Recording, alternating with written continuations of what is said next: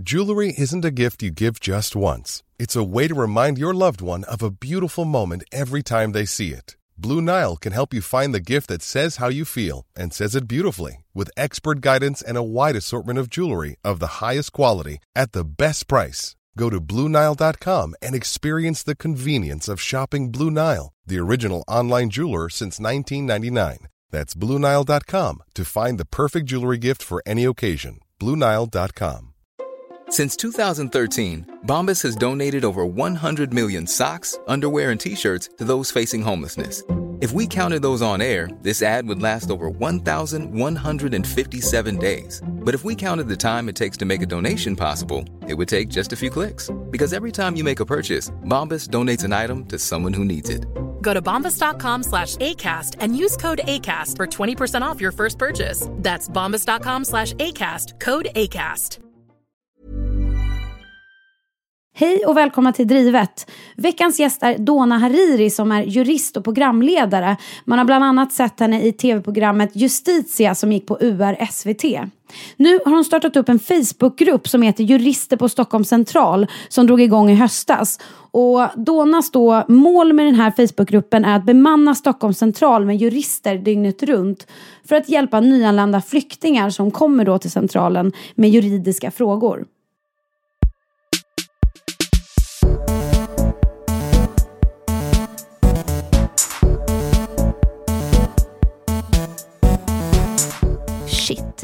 Jag hade rätt. Hon behövde möta mig. Eller shit vad bra, han behövde min juridisk rådgivning. Fastän jag hade rätt. Dona har vetat ända sedan hon var väldigt liten att hon ville jobba med juridik och rättvisa. Och hon älskade den här utbildningen fast att det är en av de svåraste utbildningarna som finns. Men när hon var färdig med utbildningen så började hon jobba på en advokatbyrå och då kändes det verkligen fel och hon började tvivla. Men hon insåg att det som hon skulle rikta in sig på var just barns och flyktingars rättigheter. Hon har sedan dess lagt hundratals timmar på att ge gratis juridisk rådgivning och vi pratar om vart det här drivet att hjälpa andra kommer ifrån och hur man hittar energi till att fortsätta med det. Nej men vi tänkte gå in på och börja med bara var du är uppvuxen någonstans och vad du har gått för utbildning och ja, men egentligen lite så här, vad som ledde dig till där du är idag.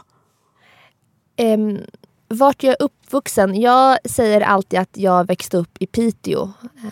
Det har egentligen mest att göra med att jag trivdes som bäst just i Piteå. Inte att jag levde de flesta åren av mitt liv där utan för att det var en så fantastisk tid. Så att jag skulle vilja säga att jag växte upp i Piteå. Vi kom dit 1991 som en av de allra första invandrarfamiljerna tror jag i Piteås historia. Kände mig väldigt exotisk på förskolan måste jag säga. Så vi kom med den här stora första vågen av flyktingar från Iran-Irak-kriget. Och då hamnade vi i Piteå. Det var ju inte alls som min pappa hade tänkt sig. Han trodde att han skulle träffa Abba. Liksom. Det första han gjorde när han kom där av hans val. att just välja att vi just skulle komma liksom, till Sverige. Men så hamnade vi i Piteå en vinter. Och där levde vi helt fantastiska år. Omtänksamt, givmilt. Vi kom in direkt och vi var väldigt välkomna. Och vi var där tills jag var 12 år gammal. Ungefär. Sen så på grund av familjesituationen. Mina föräldrar var väldigt, väldigt, väldigt hårt knegande. Vuxna personer som försökte få ihop ett familjeliv. Och samtidigt liksom ha mat på bordet.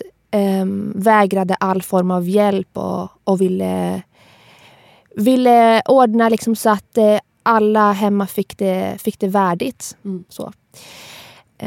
Och det var också anledningen till att vi då sen flyttade till Jönköping för att där fanns bättre jobb och större möjligheter för dem att fortsätta knega men kanske mötas med mer respekt. Vad jobbar du med dina föräldrar? Mina föräldrar liksom många andra föräldrar med en annan etnisk bakgrund högt utbildade i hemlandet. Mina båda föräldrar är oljeingenjörer.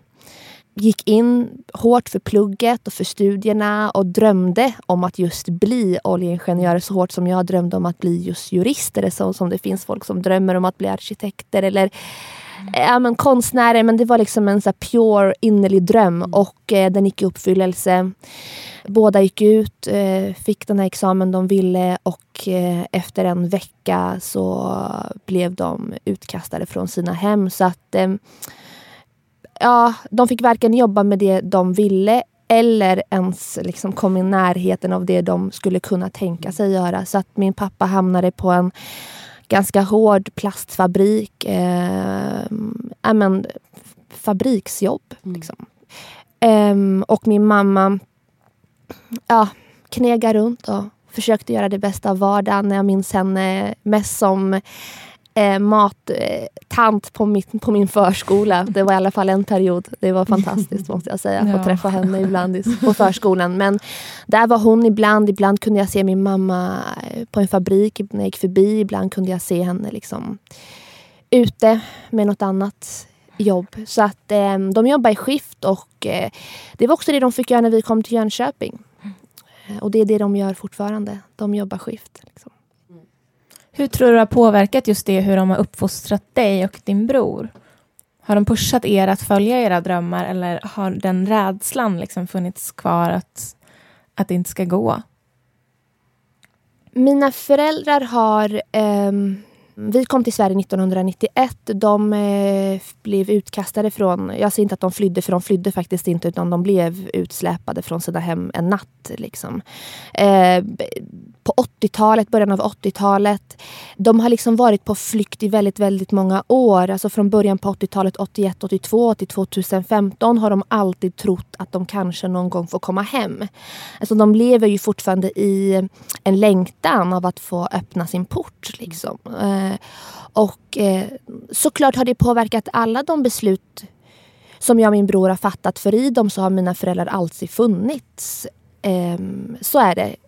Stundtals har jag känt och upplevt det som väldigt så här, krävande och att de har förväntningar och att de liksom trycker fram oss för hårt och vill för mycket och sådär. Och andra stunder har man faktiskt förstått och ibland har det varit en styrka. Så att det har varit lite blandat beroende på vart jag själv har befunnit mig i mitt liv. Men i Jönköping då? Hur många år bodde ni där? Alltså kom vi till Jönköping, fruktansvärt, det var så jättedeprimerad. Jag kommer ihåg att jag googlade depression typ på alla språk, engelska och svenska och arabiska. Jönköping kom jag till och så pratade jag så här, rå pitemål. Jag kan inte ens imitera för jag minns inte hur det lät. Jag blev så himla utsatt och mobbad för det så att jag förträngde. Men jag kom ju dit med min Pitemål och men det var så stort, det var så mycket folk. Jag kände ju alla i Piteå, man hängde ju där liksom och men åkte med min spark fram och tillbaks på vintern och sa hej till alla liksom och, så det var jättekonstigt och väldigt, väldigt svårt och där levde jag i alla fall, där bodde jag fram tills jag var 19 och flyttade hemifrån, tog studenten och åkte vidare genom landet. Och när var det som du kom på att du ville bli jurist? Det var tidigt. Var det redan i Piteå? Ja, det var... Jag tror att... nu minns ju inte jag, men jag skulle kunna tänka mig att jag tänkte på det första gången jag typ tänkte på någonting, eller jag på att säga, men alltså väldigt, väldigt tidigt. Min mamma var mycket noggrann med att berätta för mig om precis vad som hade hänt, varför vi var där vi var, vilka som hade dött, på vilket sätt mina kusiner hade gått bort, på vilket sätt grannen försvann, om livet, om våran historia, drömmar. Så tidigt så formade ju hon något sånt här, någon form av rättvisetänk i mig liksom. Frihet, krig, rättvisa, orättvisa. Och när jag minns i vart fall att jag var kanske 7-8 kanske någonstans där när jag förstod att det fanns ett jobb där man då satt med rättigheter och orättvisor och var typ bäst på det. Så det ville jag kunna. Och hur gick du vidare sen? Hade du någon utbildning då efter gymnasiet? För när du flyttade då vidare efter Jönköping? Nej, men när jag lämnade Jönköping, då lämnade jag ju för att jag hade kommit in på juristprogrammet. Så att då var det raka vägen till Örebro. Jag hade bara sökt juristprogrammet och jag hade ingen plan B så som många av de vuxna runt mig, framförallt i skolan, ville att jag skulle ha. Så att jag hade bara sökt och jag kom in och det var ju helt sjukt, måste jag få säga. Jag minns en dag tydligt att herregud, det gick och det var bara packa och dra. Och då var det juristprogrammet som väntade mig och 5 års studier. Hur kändes det när du började det här programmet eller utbildningen? Kände du att du hade hamnat rätt direkt när du kom dit? Jag kunde inte hamnat någon annanstans. Det kändes helt perfekt för mig och det var precis det här jag skulle bli. Men samtidigt förstod jag faktiskt just första dagen att jag kommer nog inte bli en jurist så som mina klasskamrater kommer bli. Vi kommer nog skilja oss åt lite grann och vi kommer nog ta helt olika vägar om 4,5 år. Det var tydligt, det visste jag redan första dagen. För första dagen kom en professor in och sa att vi skulle ta på oss några juristglasögon och nu kör vi liksom. Och det var så här, nej. Ingen tar på mig glasögon, det är inte därför jag blev jurist utan tvärtom för att öppna upp för världen och öppna upp för mig själv. Liksom. Så att jag visste att vi skulle bli 2 olika typer av jurister och jag skulle vara en annan än majoriteten. Men jag kommer ihåg att du har berättat tidigare också att du ibland kände dig lite ifrågasatt eller att det var folk som inte riktigt trodde på att du skulle klara det. Ja, alltså, och jag tror att många personer och människor med faktiskt tyvärr en annan etnisk bakgrund som har haft en ganska snarlik uppväxt som jag har haft, som kanske hamnar i väldigt hårt segregerade områden och som inte riktigt kom in liksom, av olika anledningar och som möttes tyvärr av vuxna personer som istället för att vara förebilder var den absolut svåraste motgången. Liksom. Och jag var en av de barnen. Jag hade vuxna runt mig som tyckte att jag skulle tänka om. Som tyckte att jag skulle titta på mina föräldrar. Var lite mer liksom realistisk och logisk i mitt tänkande och att jag skulle ha en plan B. Och så finns det de som där och då faller. Liksom. Du kommer ingenstans. Det är svår motgång att ta. Och så finns det de som kanske med den där sista innerliga kraften skjuter fram sig själva. Och jag var väl den. Hur det gick till vet jag inte. För att det var väldigt tufft. Det var väldigt, väldigt hårt. Att höra de här idéerna från alla runt mig om att jag skulle bli något annat än det jag ville vara. Så genom alla de här intervjuerna nu har vi haft, så när de har berättat just det att man har fått en motgång eller så säger alla att först så sänktes jag väldigt mycket men sen så blev jag triggad av det. Att det har varit min sporre liksom, att nu jävlar ska jag visa dem. Eller bara för sig själv att veta innerligt att det här är det jag vill hålla på med. Det finns ingenting annat och det är det som kommer hända. Men det är märkligt också när man, som du har vetat sedan du var typ 8 år, vad du vill. Att man ändå ska ifrågasätta det när man har vetat det under så lång tid. Ja, det var just det som var det som inte fick mig att gå med på det där med en plan B. Att jag förstod liksom inte vad anledningen var. Jag förstod inte varför det här var så fel. Varför skulle det inte gå? Alltså jag var väldigt så här logiskt tänkande och ville resonera och argumentera och ville förstå. Sen skulle jag absolut kunna gå med på det men jag fick aldrig något bra svar. Så jag skulle vilja säga att jag blev aldrig sänkt faktiskt någonsin för att jag bemöttes inte med en argumentation som jag kunde på något sätt acceptera eller ens en gång respektera. Det gick liksom inte utan det var bara saker man sa för att säga och ja, det ledde mig liksom ingenstans. Jag tror absolut att om folk hade liksom resonerat ordentligt och gett mig ett bra anledning till varför det här inte skulle gå, varför jag också skulle hamna på fabrik. Absolut, jag hade nog förmodligen köpt det. Jag var inte någon mega unge liksom som var superstark och trygg i sig själv. Det var jag inte alls, tvärtom. Men jag fick ingen bra anledning till att tänka om. Men jag kan minnas lite att det är folk som sa i skolan då, kanske i högstadiet, att just jurist och läkare är väldigt, väldigt svårt. Och det är bara de smartaste som kommer in på den linjen. Annars kommer man inte komma in. Och jag tror att det är många som backar. Nu är jag uppvuxen i förorten, så det är lite annat tänk än om man kanske skulle varit uppvuxen mitt i Stockholm, nära Handels. Men Men det har alltid varit så att läkare blir man bara om man har så här mycket bra betyg, eller jurist kan man bara bli om man har de här betygen. Så det är ju ofta att man faller bort från den tanken. Okej, men då kanske inte jag kan bli det. Och så tänker man inte med på det. Men precis, och jag minns också mycket väl, lite kopplat till det du säger, första gången jag möttes av en jättemärklig motgång. Det var också på skolan och det var jag tror jag skulle börja, vad skulle jag börja, 7:an kanske, det var liksom en ny skola. Och då så tyckte läraren att jag skulle gå i svenska som andra språk, och jag kunde liksom inte förstå riktigt varför. Nej, men då tyckte jag att jag skulle gå i svenska som andra språk. Jag fick gå i vanlig svenska också, den alla andra gick på, men jag skulle ändå gå i svenska som andra språk. Och då minns jag att jag var så här, okej, gick in i det klassrummet. Det var ju liksom nyanlända barn som satt där, och så jag och andra av mina klasskamrater som inte såg ut som såg ut som varandra lite grann. Ja, men vi som hade mörkt hår och som hade en annan etnisk bakgrund. Och, nu låter ju det här jättetragiskt kanske, men när jag tänker tillbaka på det, så var det nog faktiskt där och då som jag tappade väldigt mycket respekt för väldigt, väldigt många vuxna.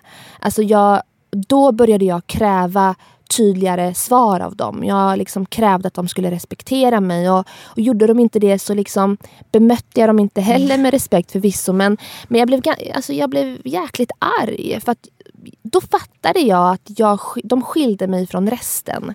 Jag hade liksom högsta betyg i vanlig svenska, men jag skulle ändå gå bara för att jag såg ut som jag gjorde i någon klass där jag fick extra hjälp fast jag inte behövde den hjälpen. Så att, och sen så kom ju det här med juridiken, att jag skulle tänka om, och så kom det att jag skulle titta på mina föräldrar, och att de skulle vara en vägledning liksom, och deras liv skulle vara liksom det jag följde. Sen började man referera till de här betonghusen vi bodde till, och men du vet hur det är när det är där, och då ska man liksom tänka om lite grann, och man ska liksom inte ha för höga ambitioner. Och jag började märka mer och mer att så som jag såg ut och så som mina föräldrar var hade en jättestor betydelse i mitt liv, fast det egentligen bara var jag. Liksom. Ja, tidigt så tappade jag faktiskt mycket av respekten för vuxna, och det kunde utforma sig på olika sätt, men jag var en förvisso väldigt blyg elev, men å andra sidan också väldigt arg. Liksom.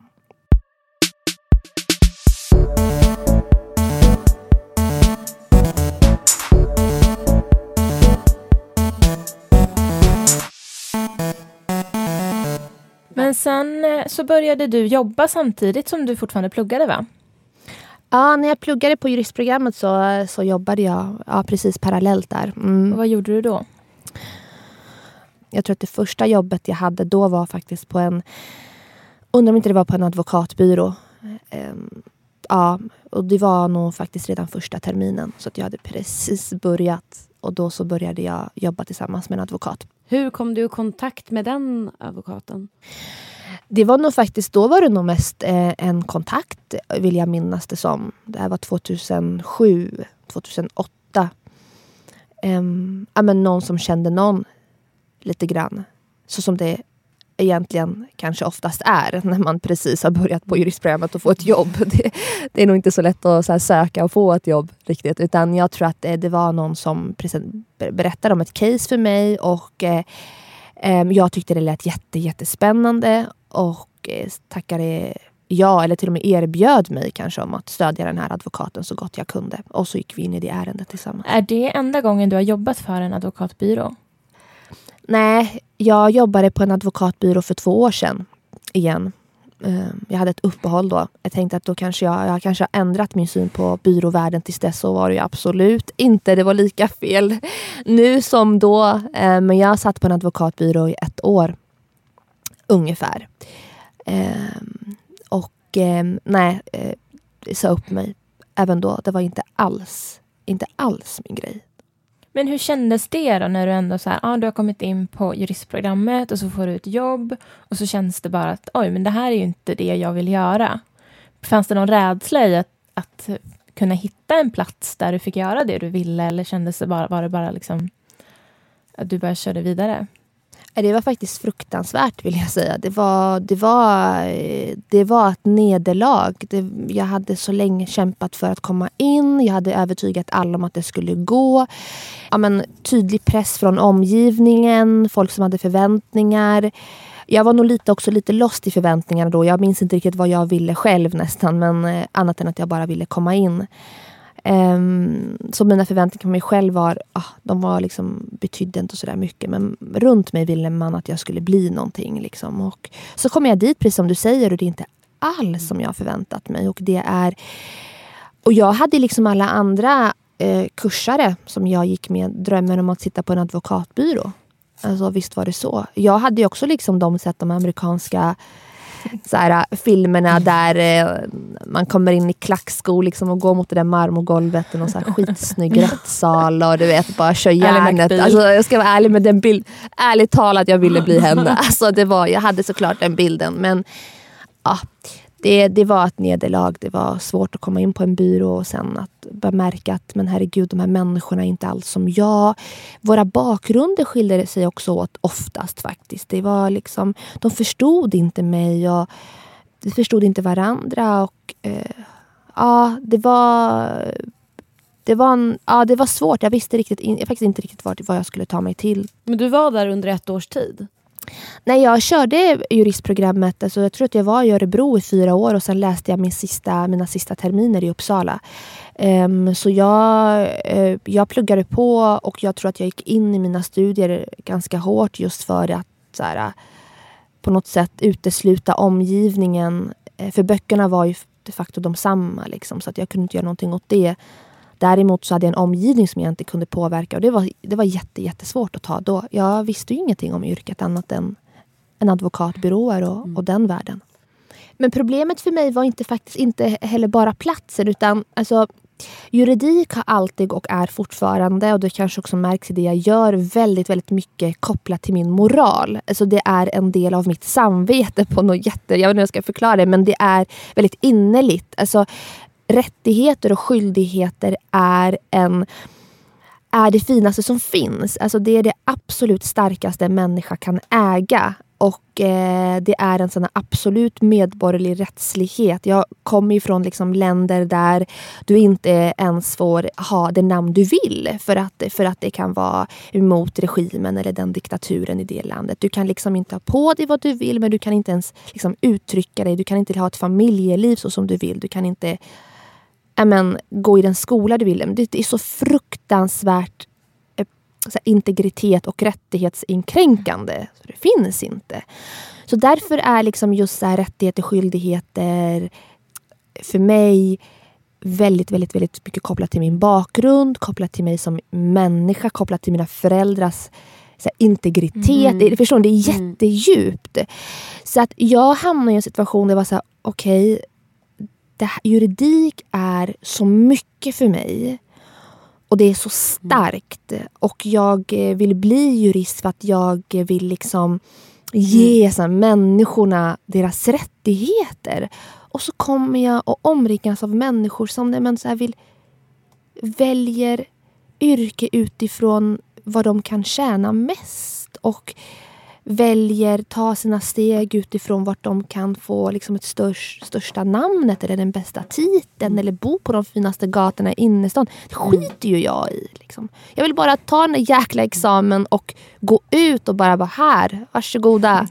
Det här har ni faktiskt rätt till. Låt ingen någonsin komma innanför ett skinn. Liksom, kör.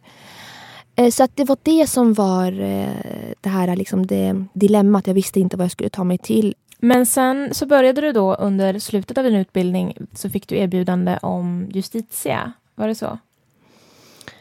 Ja, precis.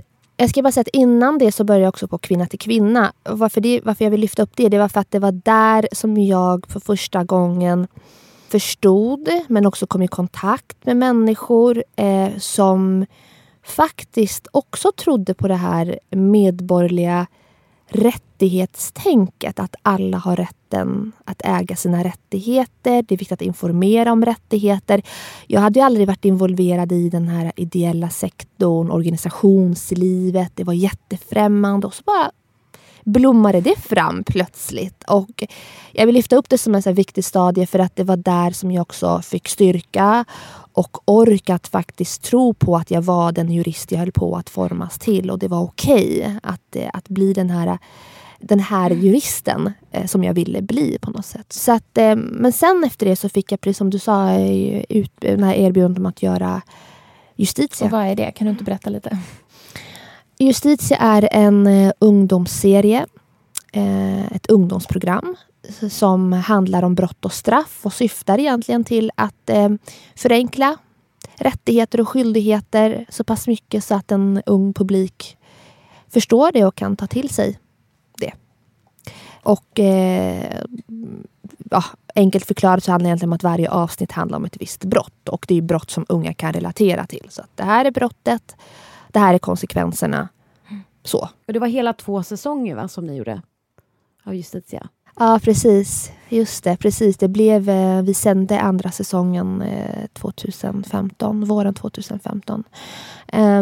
Så att vi gjorde 2 säsonger av Justitia, 10 avsnitt kanske. Och olika brott, olika rättigheter och olika skyldigheter. Och ja, mycket hyllat program. Framförallt hyllat för att det faktiskt på riktigt har gett ungdomar ny kunskap. Och det var väl precis det som var målet.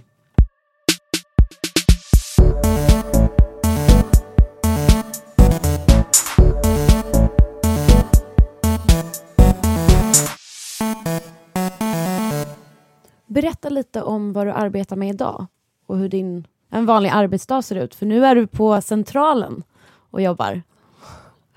Ja, det jag gör på Stockholm Central är verkligen ett kapitel för sig i mitt liv. Det är långt ifrån men samtidigt nära allt annat jag har gjort och kommer göra förmodligen. Jag har stått på Stockholm Central sedan 4 september. Hur många månader nu? 5, 6, 7 månader kanske. Jag har ingen aning. Men under en väldigt lång tid. Det är långa dagar. Jag har varit där dag som natt. Och tagit emot flyktingar som har kommit till våran huvudstad. Men också flyktingar som har kommit till Sverige överhuvudtaget. Och det var ditt eget initiativ? Precis. Jag har startat en grupp som heter Jurister på Stockholm Central. Vad jag då trodde en liten Facebookgrupp som skulle finnas i en vecka. Finns fortfarande kvar. En av de största initiativen på plats och faktiskt en av de få initiativen som är kvar efter de här långa månaderna. Jag är mycket, mycket, mycket, mycket stolt och berörd av alla jurister och juriststudenter som har anslutit sig. De har öppnat upp en värld för mig. Det är 600 medlemmar i Facebookgruppen. Många jurister och juriststudenter. Majoriteten skulle jag vilja säga. Syftet med att jag fanns där från första dagen. Syftet med gruppen, vad jag gör överhuvudtaget där, det handlar egentligen om att bemanna centralen med juridisk kompetens. För faktum är att man kan hjälpa människor i nöd med mat, kläder, värme, du kan hjälpa dem att köpa en tågbiljett, du kan hjälpa dem att ladda på simkortet för att kunna ringa hem, tak över huvudet en natt. Det är sånt som går att fixa. If you thought the only way to get a more defined jawline with natural-looking results was through surgery, think again. Juvederm Volux XC is a non-surgical injectable gel filler that improves moderate to severe loss of jawline definition and can help you achieve natural-looking results with little downtime. Even better, this improved definition lasts up to 1 year with optimal treatment. No maintenance required. Improve jawline definition for a smooth, sculpted look with Juvederm Volux XC. For important safety information and to find a licensed specialist, visit Juvederm.com. That's Juvederm.com.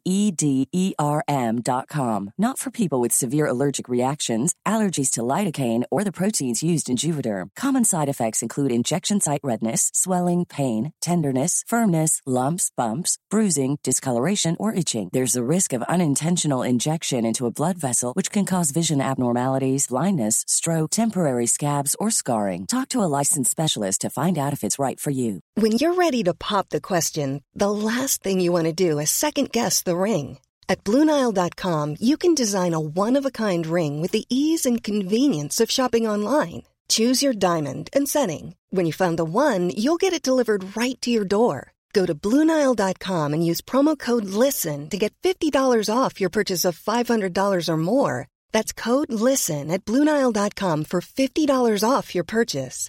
BlueNile.com, code LISTEN. Even when we're on a budget, we still deserve nice things. Quince is a place to scoop up stunning high-end goods for 50 to 80% less than similar brands. They have buttery soft cashmere sweaters starting at $50, luxurious Italian leather bags, and so much more. Plus, Quince only works with factories that use safe, ethical, and responsible manufacturing. Get the high-end goods you'll love without the high price tag with Quince. Go to quince.com/style for free shipping and 365-day returns. Men det krävs ju mer än de här akuta nödåtgärderna. Någonstans så behöver ju också människorna få hjälp med att fatta livsviktiga beslut, råd. Alltså få råd, stöd av någon som kan landet och kan språket och kan framförallt då rättigheter och skyldigheter. Och det är också därför jag drar igång det här, att det här är ju också akut. Liksom. Det mättar ingen mage, men det hjälper en människa liksom att fortsätta sitt liv i Sverige. Eller vart nu man väljer att gå vidare. Liksom. Så att, ja, och dagarna skiljer sig åt jättemycket. Det beror på om vi pratar idag eller hur det var i början. Men vart på centralen sitter ni?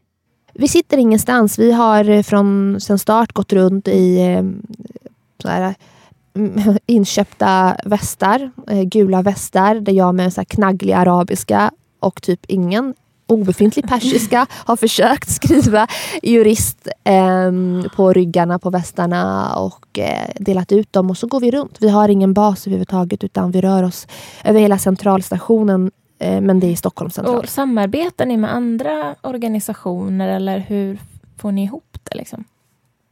Nej, jag valde ju faktiskt att låta det här vara och förbli en pure folklig rörelse. Jag tycker att det är något starkt i det, att volontära initiativ faktiskt inte alltid behöver vara en organisation, och jag tycker också att det är någonting som vi behöver lära oss av överhuvudtaget, att initiativ kan också vara liksom hjärtliga på det sättet att man kanske inte tar sig tiden att registrera eller tycka att det är viktigt, utan att man kan vara en folklig rörelse. Så att men sen har det också inneburit väldigt många svåra motgångar. Jag kan ju inte söka bidrag oftast. Jag kan inte samarbeta med vem jag vill. Det är inte lätt att komma in i finrummen just för att jag inte är en organisation. Och då får det vara så. Vi har klarat oss hittills.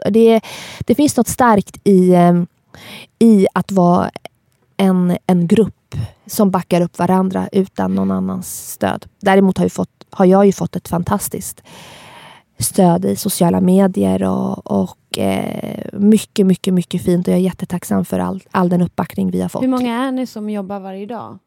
När vi började på Stockholm central den 4 september, då var jag en av de första personerna på centralen överhuvudtaget. Plötsligt så bara började min telefon plinga. Jag tog upp den och så stod det så här: Donna, skynda dig till centralen. Och där och då så lämnade jag mötet jag satt i och sprang dit, och sen kom jag aldrig tillbaka till det där mötet, eller till något annat möte för den delen heller. Får be om ursäkt i efterhand någon gång, tänker jag.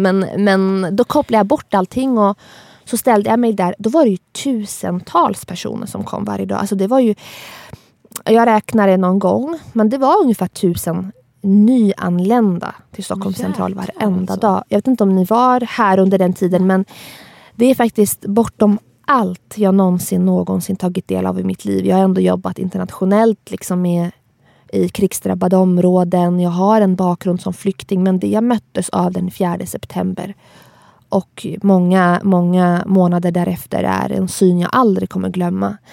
Det var tufft, det var väldigt svårt, så att hur många vi var då skiljer sig såklart ifrån hur många vi är idag, när det kanske kommer någon enstaka.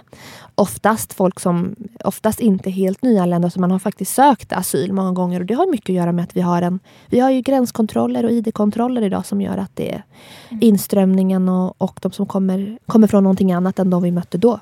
Men jag vet att du jobbade tidigare på Barnombudsmannen. Slutade du med det då för att börja med det här?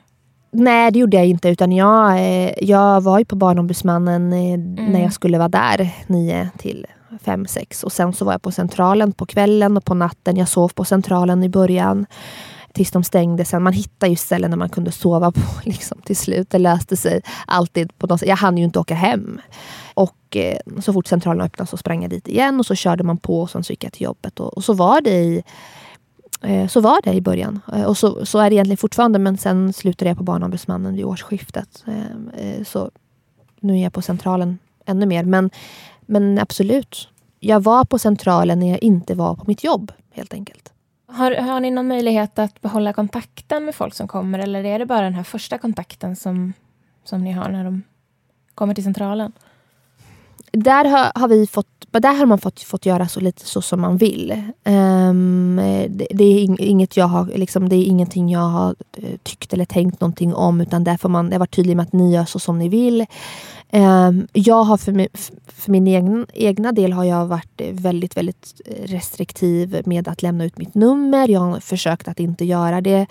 Men med tiden så lämnades ändå numret ut, och du vet, någon lämnar ut, och så jag har ju fortfarande folk som jag träffar i september som ringer mig och som har frågor, och några som jag faktiskt själv väljer att ringa för att följa upp, och då är det framförallt barn som jag har träffat som jag fortfarande håller kontakt med. Hur gamla är barnen ungefär? Jag tycker alltid lika svårt att berätta om centralen, för att jag vet liksom inte, orden liksom räcker inte till för att beskriva. Jag kan ge dig ett nummer, en siffra på hur gamla de var, men det är ju så himla mycket mer. Alltså de mötena är så mycket mer än åldern barnen har, men yngsta pojken jag träffade, jag minns, jag tror det var 7-8 september, det var verkligen i början, hittade han på perrongen själv. 9, 10. Sen fanns det de som var 12. På den tiden, i början när de strömmarna var som starkast, när människor verkligen kom till centralen med extrainsatta tåg, extrainsatta bussar, bilar. Det var ju något som bara hände, det bara fullständigt exploderade. Då fanns inte myndigheter på plats. Det är så det var. Det fanns ingen myndighet på plats i början. Då var det frivilliga initiativ. Det var medborgare. Det var människor som bara liksom tog på sig varma kläder och sprang dit. Liksom, som bara stod där och höll upp det och fick ihop det. Det var ju sådana som jag. Och många, många fler. Sen kom organisationer som Röda Korset och sådär. Och då kunde de ju hjälpa oss att plocka upp de här barnen till exempel, som kunde direkt. Vi har ju ingen psykolog. Liksom. Vi kan ju inte annat än juridik och krama en person. Liksom. Ge den här medmänskliga omtanken. Så jag skulle vilja säga att de kom in väldigt, väldigt sent med tanke på det vi hann se innan de var där. Och då kunde de ju hjälpa de här barnen och ta med sig dem och skydda dem och stötta dem och ta dem ifrån många gånger olämpliga miljöer.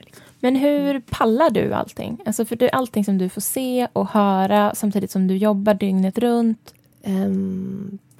Men det skapar någon form av så här innerlig klump i halsen. Den känns nästan evig. Jag får liksom inte bort den.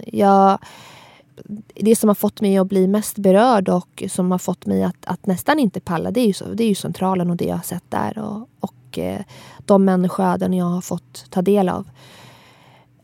Hur jag pallar, jag vet faktiskt inte.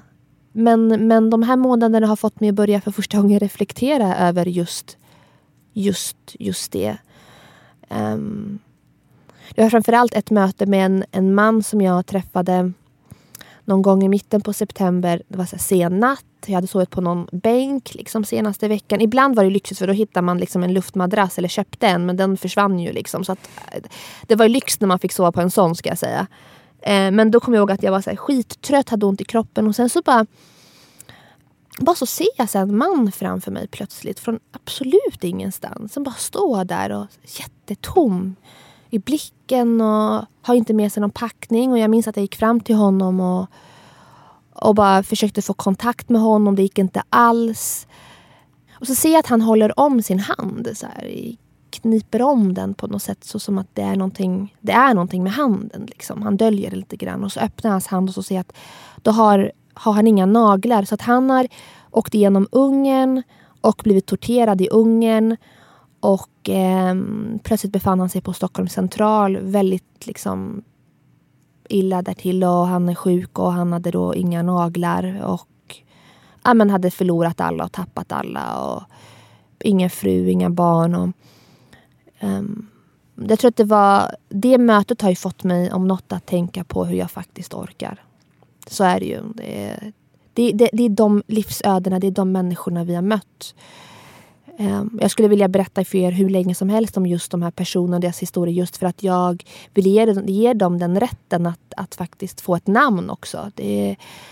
De finns och de är här och de ska bli en del av oss och de ska bli våra grannar och ändå stod de där utan att någon backar upp dem.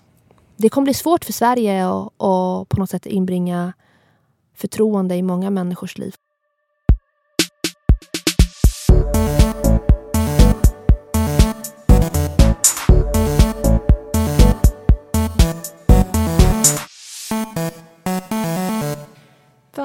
Vad har du för, alltså hinner du planera någonting? Har du för mål för den närmsta framtiden? Eller alltså, hur länge kommer du vara kvar på Centralen? Har du några tankar på vad du ska göra sen? Ja, på Centralen är vi kvar så länge det behövs. Som många säger, ja, men det är ju lite så. Alltså, vi är där så länge det kommer människor och så länge den kompetensen vi besitter är viktig för någon annan. Liksom. Så där är vi tills vi faktiskt på riktigt inte längre behövs. Och vi räknar ju inte heller liksom personer, utan kommer en person så är vi jätteglada om vi har kunnat göra någonting. Jag har ju nu kommit fram till då, nu har jag tänkt lite över mitt liv och tagit mig tiden mer än innan nu när jag inte är på Barnombudsmannen, så har jag fått mycket mer tid att reflektera, och jag måste få säga att jag känner att jag är väldigt klar med, jag har på något sätt varit på de arbetsplatser jag vill vara på. Jag har varit på advokatbyråer, jag har varit på Barnombudsmannen, jag har fått jobba med kvinnorätt och mött fantastiska kvinnor runt om i världen, och det är precis de 3 saker jag har velat göra faktiskt. Nu så har jag väl kommit fram till att det förmodligen är dags för mig att få vara den här samhällsjuristen jag vill vara fullt ut. Inte att det längre är en sidogrej, utan att det faktiskt får vara jag på heltid. Jag har idag, till skillnad från när jag gick på juristutbildningen, tyckte att jag var jätteudda. Förvisso tycker jag att det fortfarande är väldigt udda att vara liksom samhällsjurist bland massa andra jurister. Men jag tror på att jag tror på vikten av det. Jag har märkt att den rådgivning jag ger i Husby är jätteviktig för människor. Att åka ut dit människor, alltså ut till behoven, är viktigare än att sitta på någon plats och förvänta sig att folk ska komma till en. Att dragit igång det här på Centralen och så vidare. Att jag känner nog att jag skulle kunna vara samhällsjurist på heltid nu. Och det är väl det jag tänker på mest. Men hur klarar man det ekonomiskt? Får man söka bidrag eller? Jag har faktiskt ingen större aning om det, måste jag få säga. För att jag har ju alltid haft ett jobb. Alltså jag har alltid haft 1-2 heltidsjobb. Och vid sidan av haft det här samhällsjuridiska engagemanget. Nu får jag väl se hur öppet Sverige är för de här tankarna och de här idéerna. Jag är väl en av få som kanske ska... en av få samhällsjurister tror jag som tänker på att det här kanske kan bli någonting man också livnär sig på. Men framförallt få göra det man tycker om och brinner för i en större omfattning. Och förhoppningsvis få med mig fler jurister och juriststudenter i att man behöver inte sitta på en byrå, utan det finns många, många andra som faktiskt aldrig kommer till den där byrån som behöver lika mycket hjälp. Har du någon förebild inom juridiken eller överlag någon förebild eller mentor som du har haft på vägen? Jag har faktiskt väldigt lycklig lottad över att ha fantastiska kvinnor runt mig, faktiskt skulle jag vilja säga. Alltså kvinnor jag har mött i mitt arbetsliv, kvinnor jag har mött i mina studier. Jag har en grupp på 3-4 äldre kvinnor som stöttar mig och som ger mig fantastisk vägledning och som höjer mig, men som är så bra för att de har fått mig att på något sätt känna med att jag liksom också är viktig i deras liv. Att de behöver mig och min kunskap. Så det är så här fantastiska ömsesidiga utbyten. Enorm respekt. Vi är på lika nivå när vi möts, och jag skulle nog vilja säga att de är mina stöttepelare och vägledare.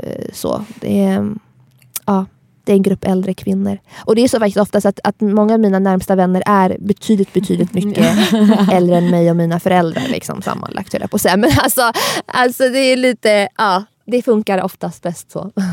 Men hur har du träffat de kvinnorna? Jag har träffat dem framförallt genom livet. En gammal lärare som jag hade, som var väldigt viktig för mig. Jag har en kvinna som jobbade med mig på Kvinna till kvinna när vi var där. Jag har en annan mentor som jag har mött i något annat sammanhang. Men det är en grupp personer som är sjukt viktiga liksom, för mig. Som får mig att känna mig inkluderad framförallt. För att den känslan slår också in framförallt när Sverige är så stundtals vidrigt som det är just nu, så behöver man mer än någonsin omringa sig av människor som påminner om att man är lika mycket värd som alla andra faktiskt. Och sen också om vi pratar lite om just vad ditt driv kommer ifrån. För du har ju startat upp så många grejer runt omkring nu. Var kommer ditt driv ifrån? Svår fråga. Alltså när man drar igång grejer så reflekterar man sällan över varför man egentligen gör det. Det är därför jag har så himla mycket, och det är därför det händer så snabbt. Och det är bara jag gör det på stört liksom. Så jag hinner inte reflektera så mycket över vart det drivet kommer ifrån, annat än att det egentligen faktiskt är så enkelt som att jag identifierar ett behov. Alltså det är egentligen inte så mycket större än det. Alltså jag tror att ni skulle känna samma sak om ni vore kanske då till exempel jurister och går förbi Stockholms central och ser att människor sitter i panik och mår skitdåligt, är ledsna. Det räcker med att man går förbi en person som gråter. Jag tror att ni är sådana som faktiskt kanske stannar och frågar hur det är. Och det är väl också det jag gör egentligen, att jag i min vardag och bara av att vara ibland identifierar ett behov och jag kan inte gå förbi. Det är väl det som skiljer mig kanske från andra, att jag backar inte, liksom, skulle jag vilja säga. Så att till exempel när jag satt på advokatbyrå märkte jag men faktum är att mina klienter är etnisk svenskar, majoriteten av dem. Jag sitter på en gata där mina föräldrar aldrig någonsin skulle få, liksom, aldrig någonsin kanske ens har gått. Liksom, det är alldeles för fina kvarter. Vart är sådana som faktiskt ser ut som mig?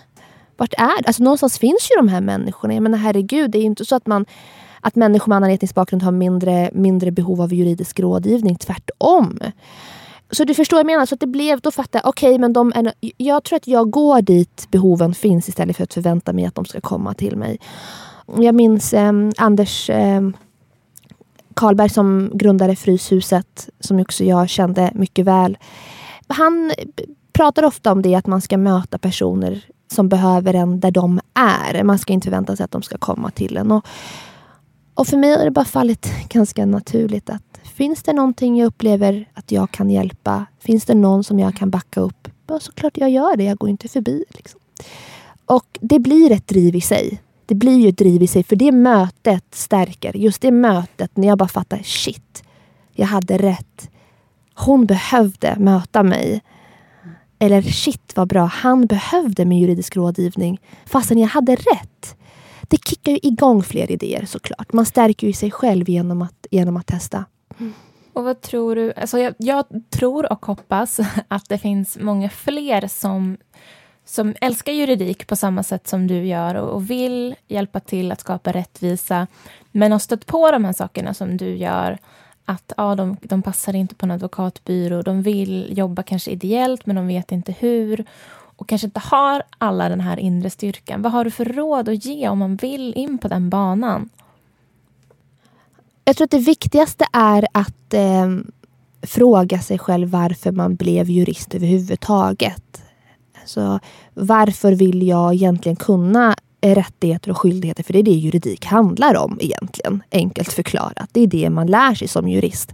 Varför ville jag sätta mig här och lära mig den här lagboken egentligen? Liksom. Det är ju inte så att det är superkul att bläddra i den. Det är inte så att det är underhållande eller på något sätt tillfredsställande eller liksom nice egentligen. Men, och när man har svar på den frågan så tror jag att följderna blir ganska logiska. Liksom.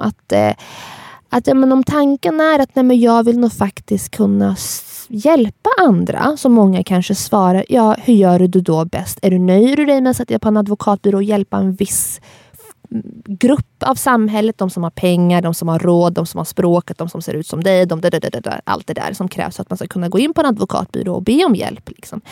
Eller vill du hjälpa de som du kanske faktiskt sällan möter, de som kanske inte har råd. Alltså förstår du, man får nog ifrågasätta sig själv varför man gör de val man gör, och det handlar om oavsett, alltså det handlar om alla utbildningar egentligen. Läkare är samma sak, jag har träffat, det finns läkare på Stockholms central också som hjälper till, som tar sig tiden, som liksom på något sätt, många har lämnat sina jobb, tagit paus, tjänstledigt för att vara på centralen. Det är för att de känner att så här, visst, jag gör ett jättebra jobb på sjukhuset, men här finns människor jag vet behöver mig. Liksom.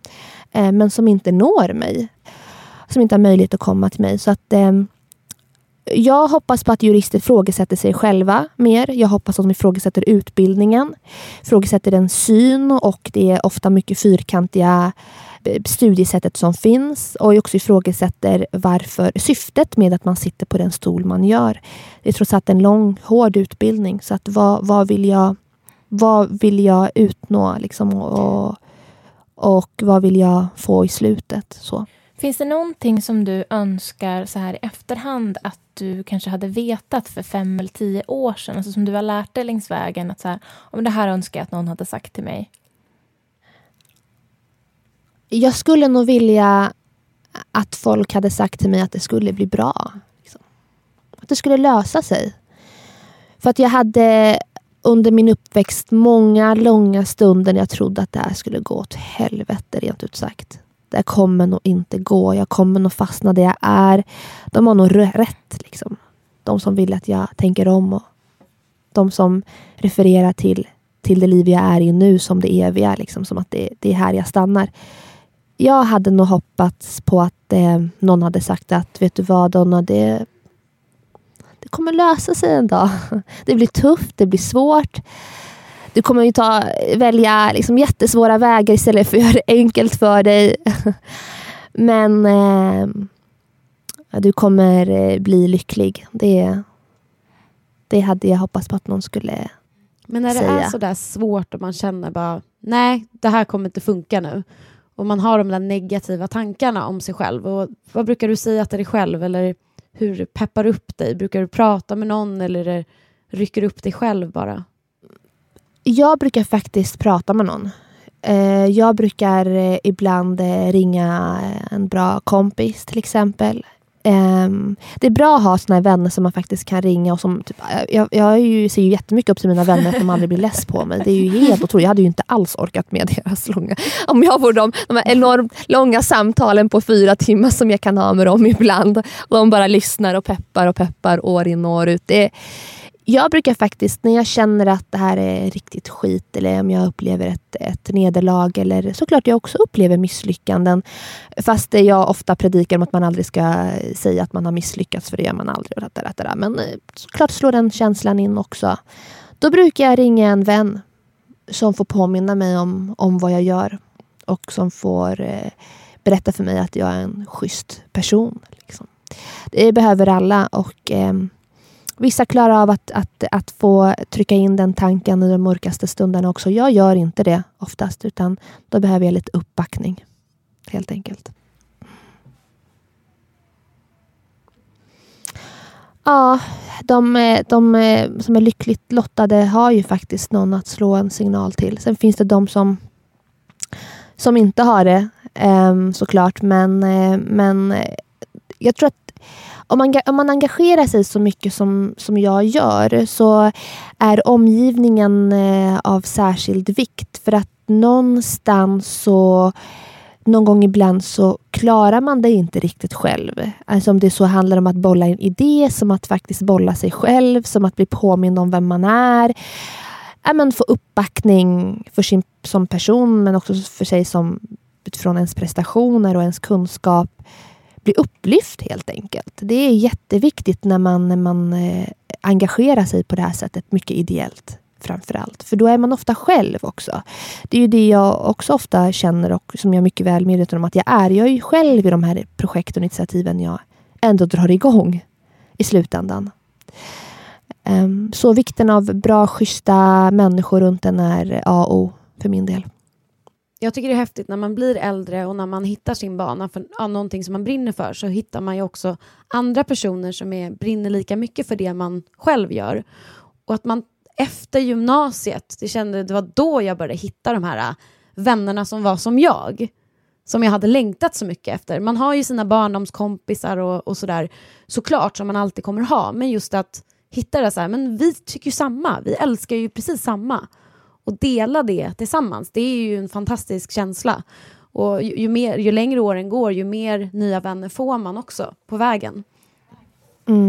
Eller att man har folk som också så här, inte alls fattar varför. Jag har min bästa vän, hon som sitter i 5 timmar per dag om det så skulle krävas och bara lyssna på mig fast hon är på andra sidan jordklotet ibland liksom. Hon tycker jag är helt dum i huvudet som egentligen står på centralen dag in och dag ut, tycker att jag borde gå hem. Men samtidigt så kan hon lyssna. Liksom. Hon kan ändå peppa och hon kan ändå stötta. Och sen kastar hon in att jag gör det meningslöst ibland. Men å andra sidan liksom är det okej på något sätt. För att hon... det blir liksom inte... Jag söker inte... För att känna mig upplyft så behöver inte jag någon som håller med mig egentligen. Tvärtom många gånger. För då får jag också bekräfta mig för mig själv att shit, det jag gör är nog viktigt. Så här, jag ska övertyga henne om att det jag gör är bra. Och jag ska övertyga henne om att nej, men det är viktigt att jag står kvar här. Liksom. Det här är inte onödigt. Liksom. Men just att få ett perspektiv också för en annan person som kanske gör någonting annat också. Att man inte blir helt... Ja, men precis. Så att i min omgivning och de som omringar mig och allt från mina föräldrar som också inte alls, för kanske inte heller förstår vad jag håller på med ibland, till vänner och bekant sådär. Jag har nog faktiskt ingen som är sådär lik mig egentligen, som också skulle kunna göra det jag gör. Utan tvärtom. För det triggar igång mig. Så att, men jag tror man måste nästan handplocka de man vill ha runt sig om man ska kunna ha ett driv liksom och fortsätta kämpa och dra igång sådana här initiativ som jag drar igång.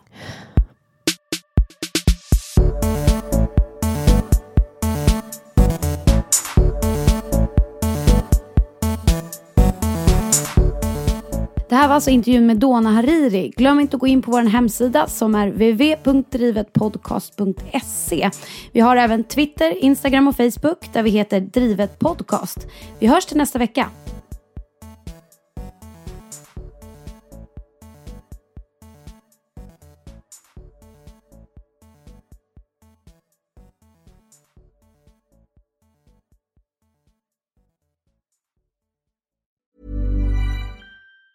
Hey, it's Danny Pellegrino from Everything Iconic. Ready to upgrade your style game without blowing your budget? Check out Quince. They've got all the good stuff, shirts and polos, activewear, and fine leather goods, all at 50 to 80% less than other high-end brands. And the best part? They're all about safe, ethical, and responsible manufacturing. Get that luxury vibe without the luxury price tag. Hit up quince.com/upgrade for free shipping and 365-day returns on your next order. That's quince.com/upgrade. Hi, I'm Daniel, founder of Pretty Litter. Did you know cats tend to hide symptoms of sickness and pain? I learned this the hard way after losing my cat, Gingy. So I created Pretty Litter, a health monitoring litter that helps detect early signs of illness by changing colors, saving you money and potentially your cat's life. Pretty Litter is veterinarian developed, and it's the easiest way to keep tabs on your fur baby's health right at home. Go to prettylitter.com and use code ACAST for 20% off your first order and a free cat toy. Terms and conditions apply. See site for details.